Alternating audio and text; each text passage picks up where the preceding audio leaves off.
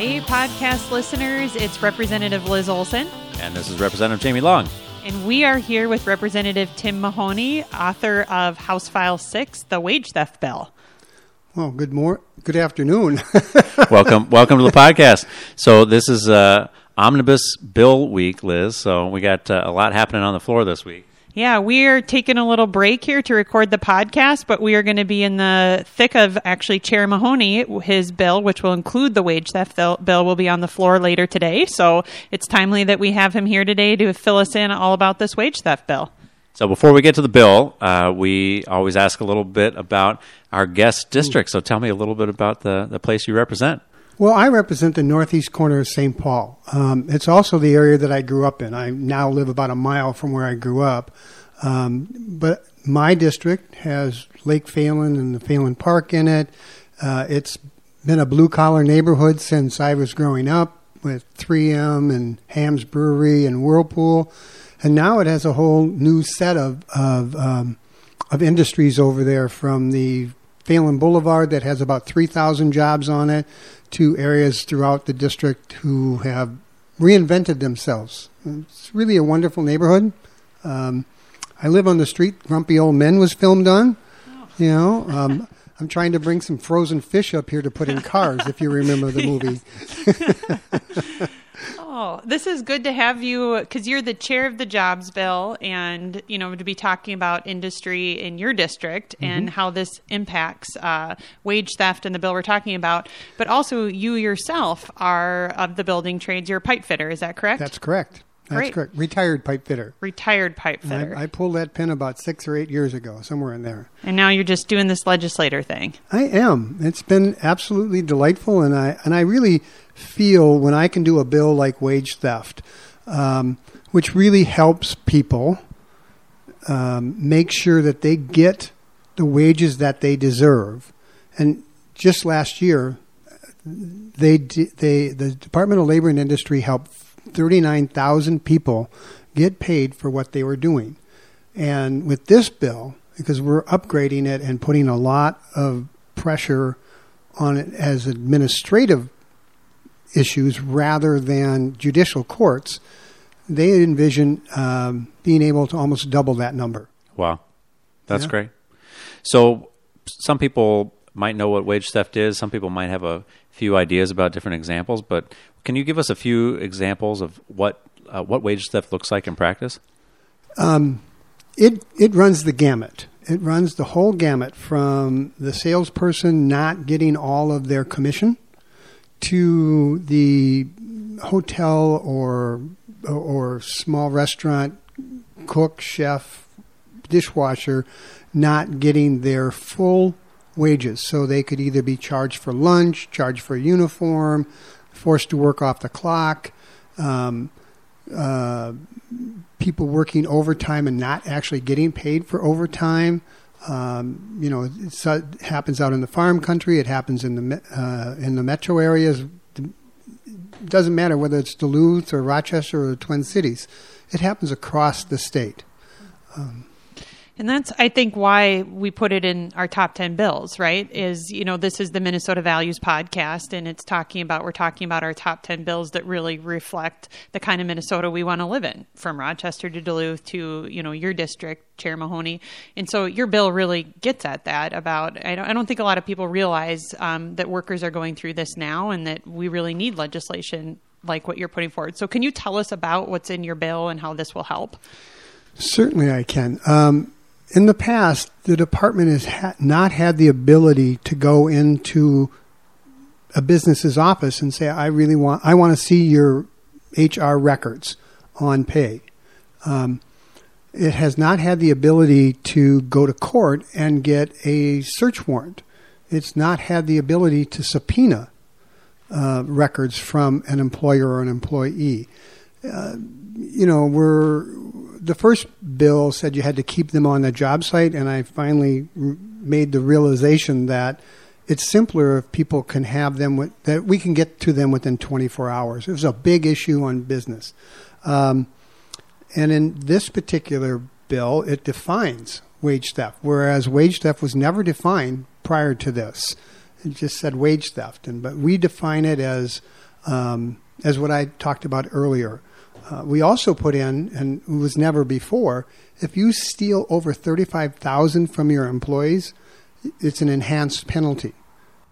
And so I would imagine a lot of employees have a lot of fear about raising these issues or going to their employer, right? There's probably some concern about keeping their job or not knowing the right route. So this would provide tools that they would be protected, right? Where there would be the state coming in to help enforce, and it wouldn't be on their shoulders. Well, I'm going to say this, and I want to be very, very clear. This is a small number of employers, very, very small number of employees. Most employers pay their employees, and if there was a concern, that employee could easily bring it to their employer, and the employer would deal with it and do the right thing. We had great fear. A lot of people have fear about what they call retaliation. And in this bill, we put strong protections, very strong protections against retaliation, and gave that employee a route within the first 90 days to pursue some kind of retaliation charge against that employer. And again, I want to be really clear. This is a small group of people who we're going after are the ones that actually use this as a business practice. The ones that use this as a business practice, I like to say, if you steal from a bank, you go to jail. If you steal from your employees, you get to go to the Bahamas during the winter. And that's what some of these employers have done. Yeah. And you're someone that in the bill that you're putting forward on the House floor today, your jobs bill, you actually have a few of these top 10 bills. You have the earned sick and safe time, you have the wage theft, and you have paid family leave. So you're someone who I've known since my time here. You're someone who supports the worker, and you support families being able to make decent wages and provide for themselves. So speak a little bit about how you see, these bills passing and becoming law, and how you would see things in Minnesota changing for the better as a whole with all of the work you're doing in this bill for workers and for families. Well, just to be clear here, yes, I really support workers and I fight like hell for them. But I've also realized that if you don't have employers, you don't have employees and people don't have a job. So I have to balance a little bit there, and I tried really, really hard.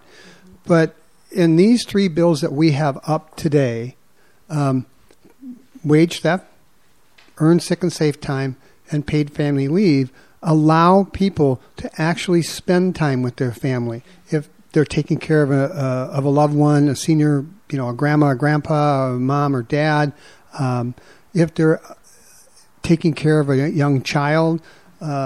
I'm of that age where some of my friends are having some illnesses and their spouse is young enough to still be working.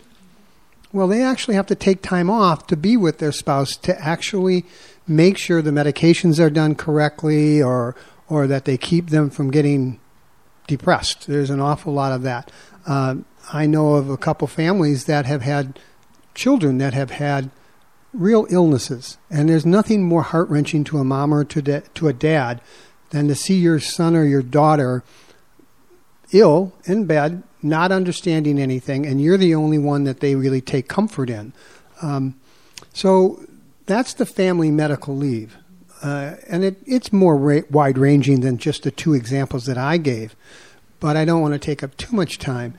The earned sick and safe time, how many of us would like to watch a kitchen in a professional kitchen where someone has sneezed into the food because they're sick and they can't afford? No, those aren't $100,000 jobs. They're $25,000, $35,000, $40,000 jobs that you really can't afford to take time off.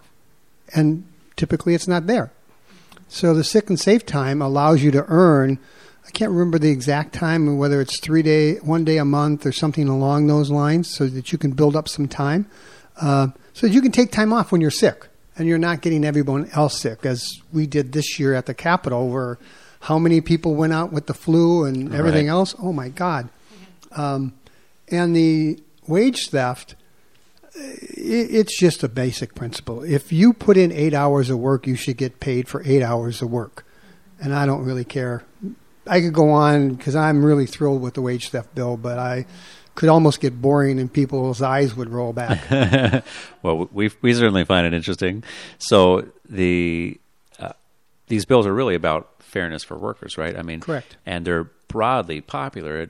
I haven't heard a lot of workers say, I wouldn't want time to take care of my father or mother. I wouldn't want time to take off when I'm sick. I really don't want to be paid my full amount, right? It's hard to make a pro wage theft argument. Yes. From a worker standpoint. Well, it's hard to make an anti-argument on these bills, not only from a worker's standpoint, but if an employer actually has a path to follow that they can say, this is what we know we need to do. It's simpler than saying, oh, Liz, we really like you, or Jamie, we only sort of like you, or Tim, we really don't like you. So we're going to take care of Liz. We're kind of going to take care of Jamie, and Tim can, the hell with them. Right. So are there any, you've heard this bill through committee, and you've been working on this a long time. Are there any stories that sort of resonated with you about individuals who would be helped by the wage theft bill? Oh, there's so many to talk about. I'll do two of them. One was a couple years ago, we had a trucking firm shut down and not pay anybody. And those workers, about 130 of them, pretty much were out of a paycheck. We had a nursing home, a home nursing care that shut down. And these workers, because they were so engaged in those clients that they were taking care of, they worked an extra 45 days while the state tried to help get people to come back in and get those folks paid, or find new caretakers. And the other one is where I saw the I don't want to mention the company, but I saw this woman who had recruited 5 other people to go to work with her on cleaning, and because of how some of the laws are structured, that you don't have to pay but once every 30 days, we're changing that to 16 days. This group of 5 people worked for a month, and then the employer said, well, I'm having a little difficulty. I'll get you your check in a couple of weeks. So they literally worked 7 weeks without pay. And, these were not people with a lot of money. If you're doing cleaning, it's not the highest paid job in the world. 1 or 2 of them got kicked out of their apartment because they couldn't pay the rent. And I'm not sure, I haven't been able to track down those 2, but the others have found jobs with better employers.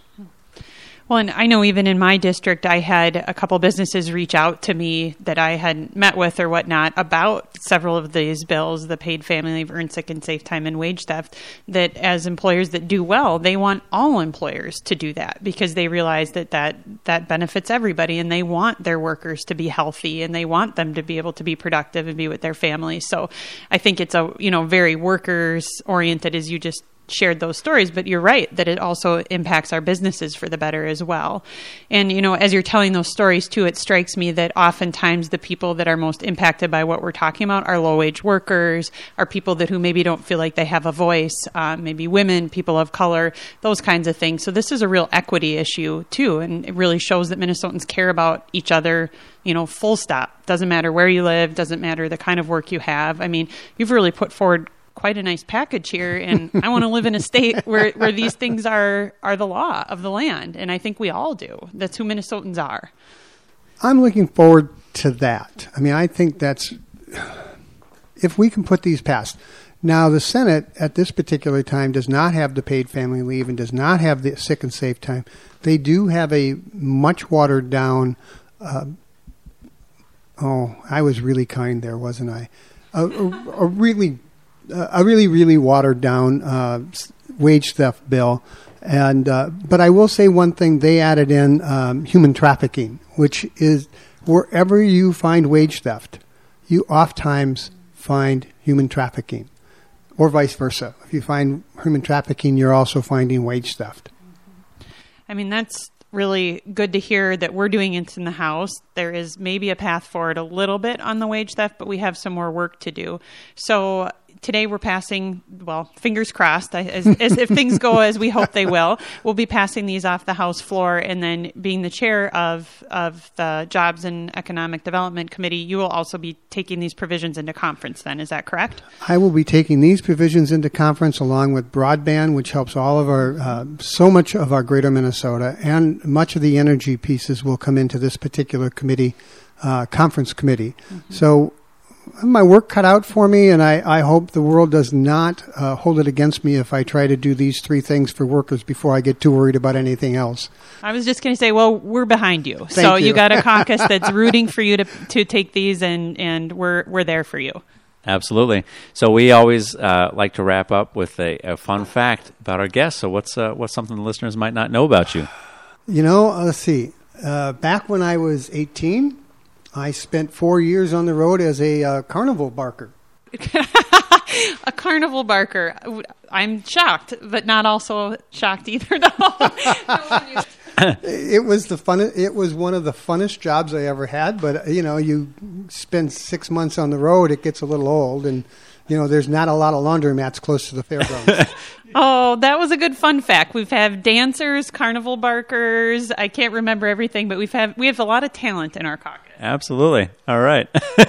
Well, thanks so much for joining us. We really appreciate your hard work on these bills, and good luck with all the amendments and floor action today. Oh, I have confidence in our members. We're going to get this through into conference, and then we're going to win in conference. Yes, definitely. Well, thank you, and thank you, podcast listeners, for tuning into another edition of the Minnesota Values Podcast. And we look forward to coming back for another to continue our top 10 MVP bills.